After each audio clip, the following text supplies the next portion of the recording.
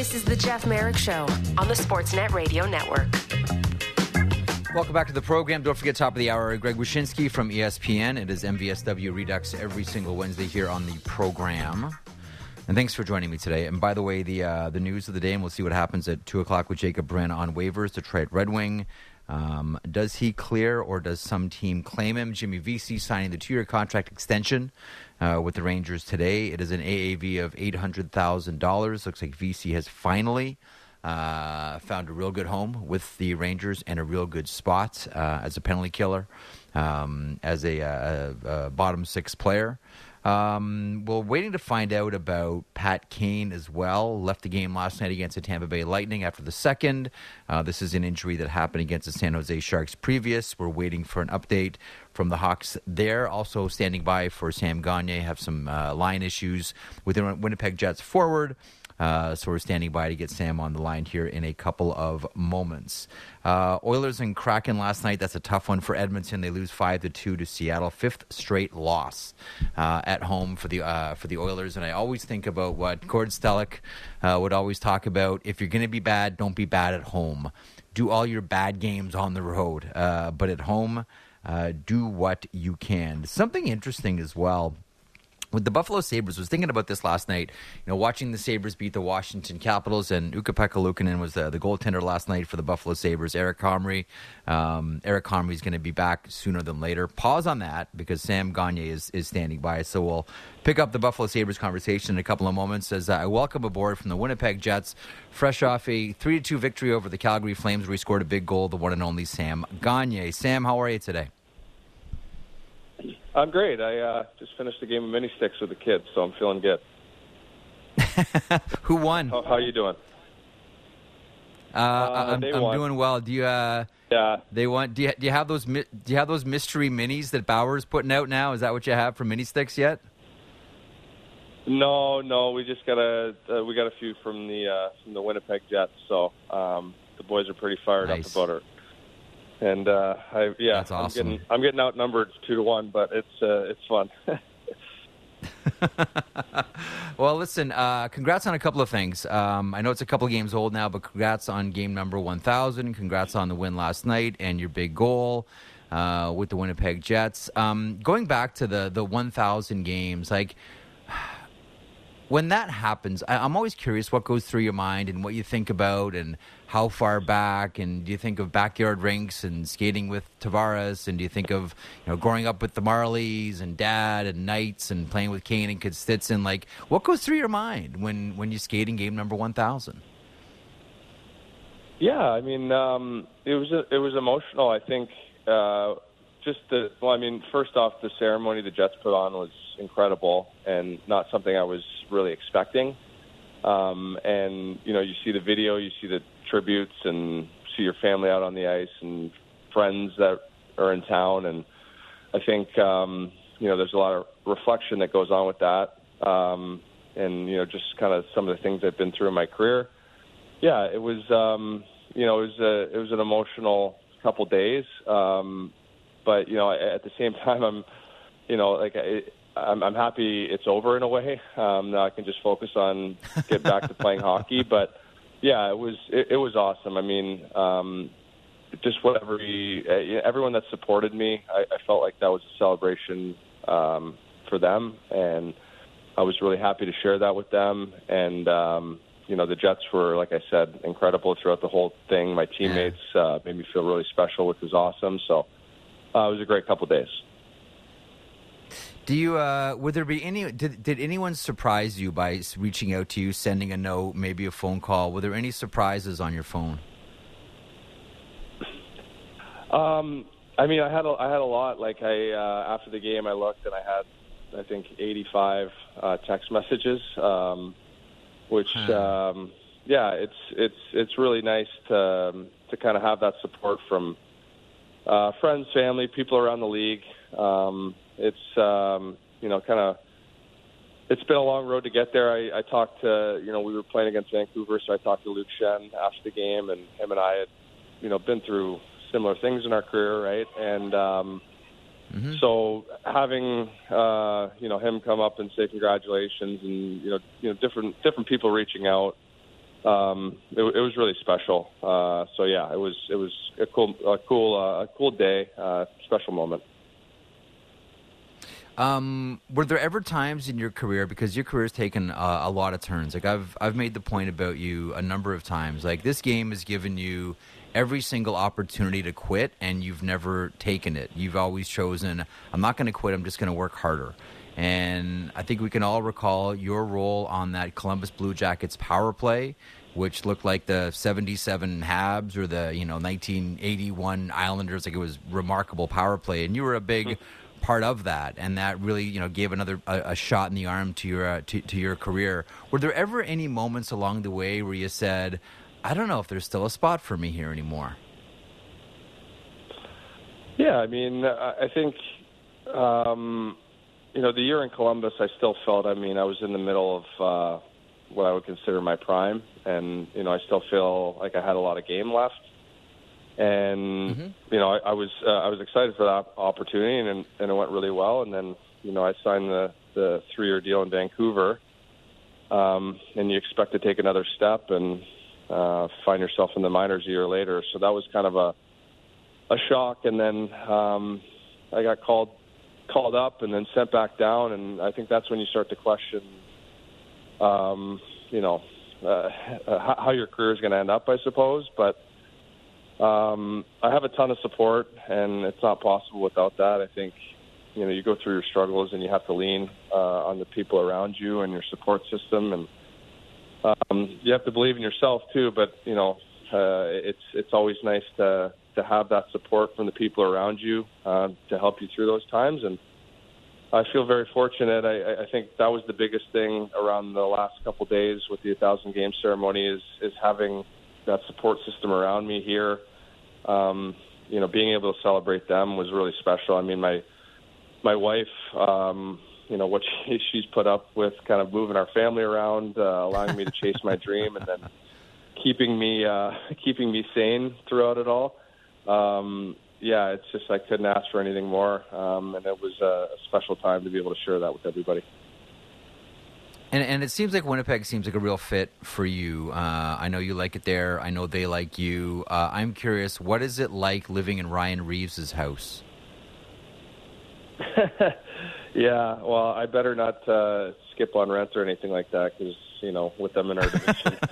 But, it's been great here. I think just having the support system here, the way they treat the players, and then it being a Canadian market, a great hockey city. It's been a lot of fun for my family and I. My boys are playing hockey, really enjoying that. It's been a lot of fun. It's been a good fit. I think, we've got a great team, it's something that I've really enjoyed, having been through some rebuilds and some teams, that haven't had a ton of success win-wise. So that's been a lot of fun, and I'm enjoying that and just trying to, find my place here and contribute. And, it's been a lot of fun so far. I want to go back to your draft. Like, when you go through, 1,000 games, you think back to a lot of things. And I love asking players this because the answers are pretty unique. Patrick Kane goes first overall. James Van Riemsdyk goes to Philadelphia. Kyle Turris to the Coyotes. And then the Los Angeles Kings take Thomas Hickey, which was kind of the first surprise in the first round. Did you know that you were going to Edmonton at 6 no matter what happened? Or was there a team that maybe you thought, yeah, you know what, I think maybe Boston at 8 really wants me, or the Capitals at 5 really want me? Like, was there a team that you thought was, okay, this is where I'm going, or did you really have no idea? Well, I thought I could go anywhere kind of in the 4 to 8 range, just depending on how things shook out. And then when Thomas got picked, it was one of those things where you're like, okay, you're wondering how things are going to shake out. I think that Washington was planning on taking me just because when they went up to announce their pick, they actually said from the London Knights. But I think when Thomas Hickey went, they decided we're going to go with Alzner. And then I fell into the 6th hole, and Edmonton took me, and I had great conversations with them, and I knew it was a possibility. And, I mean, it worked out great, I think. Just, being able to start my career there, it's a great place to play hockey. I met my wife there. So, being drafted there, it was awesome, and something that I look back on very fondly. We with Sam Gagner here of the Winnipeg Jets, over 1,000 games in the NHL, and a big goal last night as his Jets beat the Calgary Flames. I can one of our favorite Sam Gagner memories around here is your days as the shootout king in the NHL and the super fast hands. When the shootout became a thing in the NHL, how much were you drooling or thinking like, okay, man, I know I can nail this thing? Because some of those early days of you in the shootouts were just like spectacular, Sam. Yeah, well, there was a lot more shootouts back then, and I think with overtime being 4-on-4, it got there a little more often, and yep. Yeah, I mean, it was something that I had worked on a lot. At that point in my career, I knew it was important. I think my first year in the league, we won a ton of games in the shootout, so it was an important part of keeping us in the playoff mix. And yeah, it's something I really enjoyed. I haven't taken a lot in the last number of years, just because it doesn't get to the shootout as much. But yeah, it's something that I had a lot of fun with, and it's nice to look back on those highlights, and it was a special time for sure. Who impresses you in the shootout? Well, Zegras is doing a great job now. I mean, I think he's running at like a 60% clip or something in a decent amount of attempts. That seems to be the hardest part. I remember my first year, my first 7 or 8 attempts, everything seemed easy, and then goalies start to clue into what you're doing, and it starts to make it a little more difficult, and you have to adjust. But he's a guy that he looks like Gagner coming in on the penalty shot or the shootouts. It's has a lot of deception. I do not envy the goalies having to try to handle that, but it's certainly fun to watch. Do you still keep in touch with Patrick Kane? I think back, to the season with the London Knights. You mentioned them a couple of seconds ago, and that line, which was, probably the best line in all of junior hockey.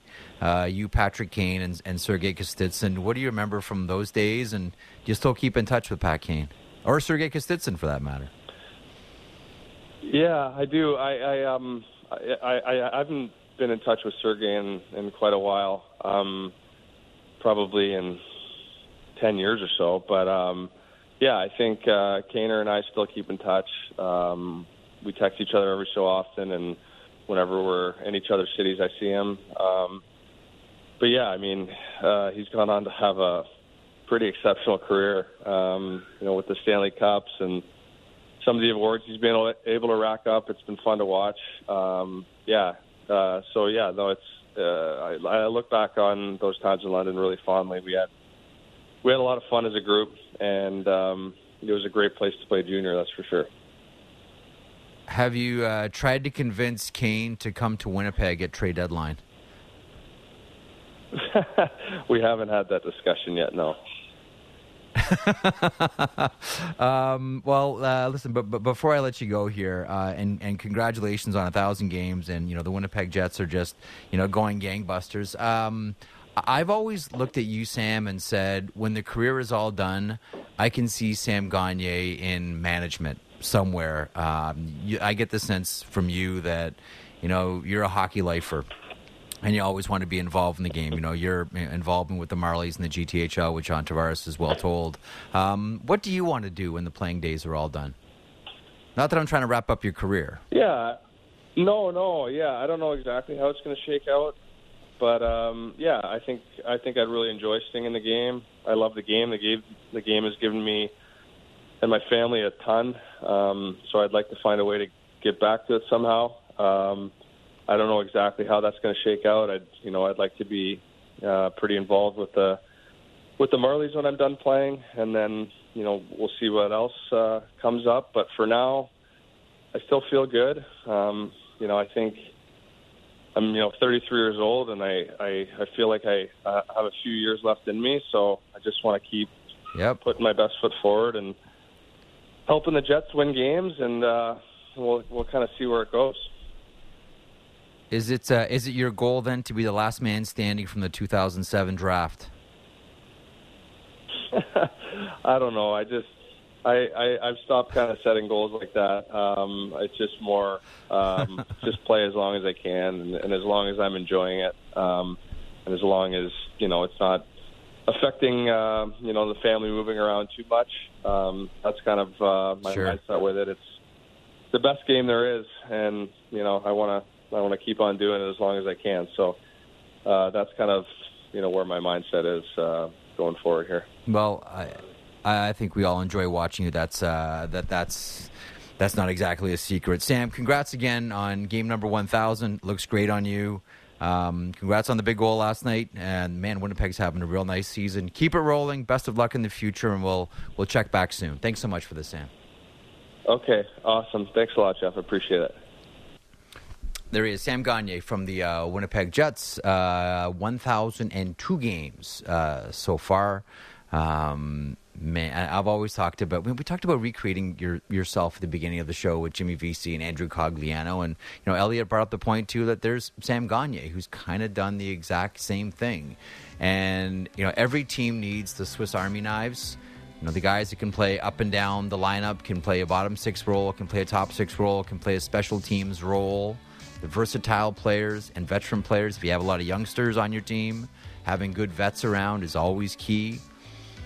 Players that younger players can relate to and learn from. And it's always tricky, too. They can't be too old. The kids can't relate to them, you know what I mean? Hitting a break, coming back with Greg Wyshynski from ESPN. Merrick Show continues. Keep it here.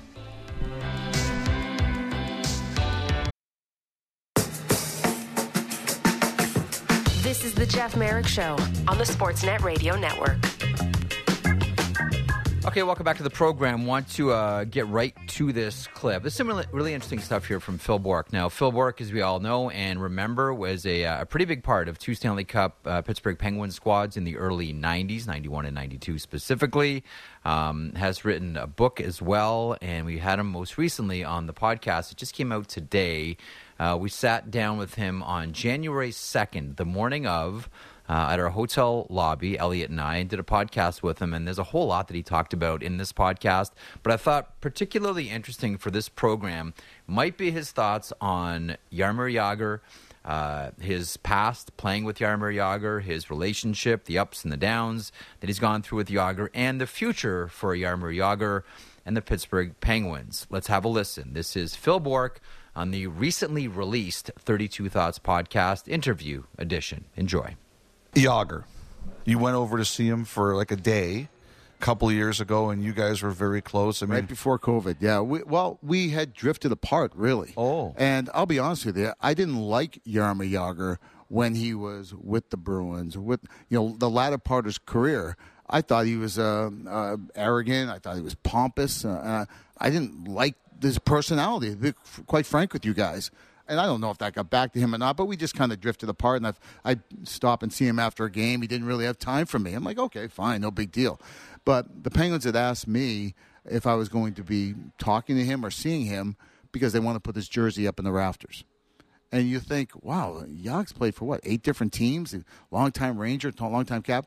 But his first 2 years in the league, he won the Stanley Cup. Never won again, right? Which is incredible, right? Mm-hmm. Lots of kicks at the camp, but never won again. But I took a flight from Philly over to Paris and then over to Prague, and he actually had a car service waiting for me at the hotel, and I went right to Kladno, and I watched him play the game, and then afterwards he came up. He was still in his underwear. They wear his underneath his uniform, came up, had a couple beers in the VIP room, and we had an unbelievable talk. It was so he had so kind of let that guard down and that arrogance and that attitude. He had let it all down because I think he knew that it was the beginning of the end for him, but he didn't want it to end. And this is still 2 years ago, and now he's still playing. He's going to be 51 in February, and he's still playing. He just played the other day. But he knows his name is so tied to that team, not just as an owner, but for the sponsors and the big sponsors. Because once he leaves, the big sponsors leave. So that's part of why he's hanging on. But also, I wanted to kind of plant that seed with him that you were loved in Pittsburgh, man. I just want you to kind of close your eyes for a second and imagine what that night's going to be like. You know Mario's going to be there. That night of putting your number 68 up in the rafters right next to 66. You know, Brian Burke tells a wonderful story about Yager before the draft, before he gets picked. Have you heard this one, Freed? No, I'm not sure. So he's interviewing Yager, and he's checking all the boxes, and he asks him how many teams he's captained along the way, and he says none. I've never been captain of a team. And he says, "Oh, okay. So hang on a second. That's a flag." And he pauses. He says, "Because I always played 3 years up. I was always 3 years younger than everybody." And Berkey's like, "Okay. What are some of the things that you saw from Yager where you're like, I've never seen this before?" You know, when he first came, he didn't speak any English at all. So getting Yari Herdina from the Calgary Flames was huge. He sat next to Yogs, and also Brian Trottier was huge his first few years, just kind of taking him under his wing, and then this broken English saying it's going to be okay. I'll tell you a quick story. It's about halfway through the season, and people forget this because his career was so great, but he used to come through the middle of the ice with his head down. And I remember one time he got laid out so bad, we're like, oh boy, he's not going to get up. He comes to the bench. This is at the old Civic Arena. I'm sitting next to him, and he starts crying. And I knew he was incredibly homesick. The language, he wasn't able to do all the things he was able to do in the Czech League, and he was frustrated. And he just started crying like one of those, like couldn't catch his breath crying. Well, sure enough, Big Kevin Stevens stands up and goes, "Is he crying? Is he effing crying?" I was like, Artie, I got it. He's like, "Tell that effing baby to stop crying," because that's kind of how we talked to each other back then. Mm-hmm. So I got next to Yogs. I said, "It's okay, man. It's okay. It's all right. You and I, we're up next. We're going to be okay."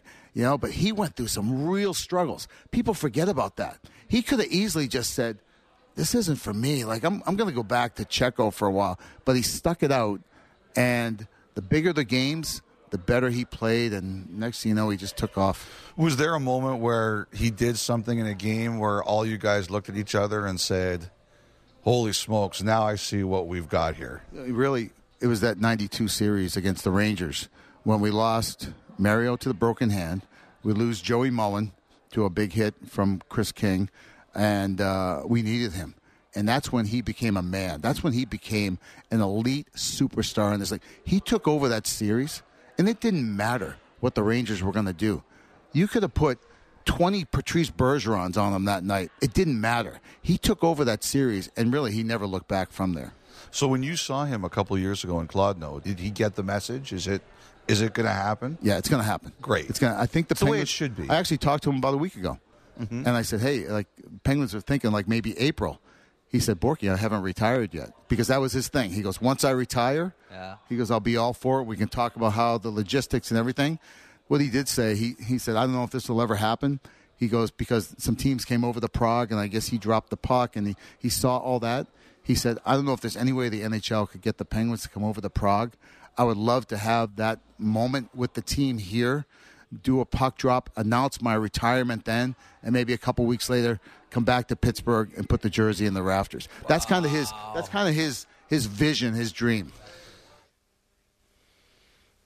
That would be really cool. And the rest of that interview you can hear either at sportsnet.ca. Where else can you hear that? Spotify, take your pick, Apple Podcasts, wherever you get your podcasts. It goes about an hour, some really interesting stuff there, but I thought you might enjoy the talk about Yager because, Maddie, I know you're a fan. I'm a fan as well, and I'm still amazed when I look at the career of Yager. A couple of things, outstanding as a young hockey player with the Pittsburgh Penguins. I still remember the guy that when he was in Washington wouldn't even do, pregame line rushes with the team, and he kind of turned into a villain. And then in through the Rangers, where he was just like outstanding.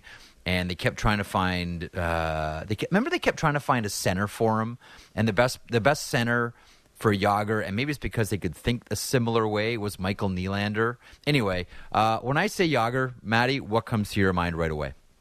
always I reference a conversation that I had with Adam Graves, because he's a family friend of ours. And I said, who's the toughest player to play against? He said, the guy you could never knock off the puck was Jaromir Jagr. He was just too big and just too strong. And when you watch him early in his career, you didn't necessarily get that, because as he got older, obviously he didn't move as well, so he used his body a little bit differently as his career progressed. But we don't realize how big and strong Jaromir Jagr was, especially early in his career. Like, he was a physical force. He used it in a different way, but that's what I always think of. And the salute. I always think of the salute because, as a joke, one time I did it to my dad in the stands, and then it became a thing.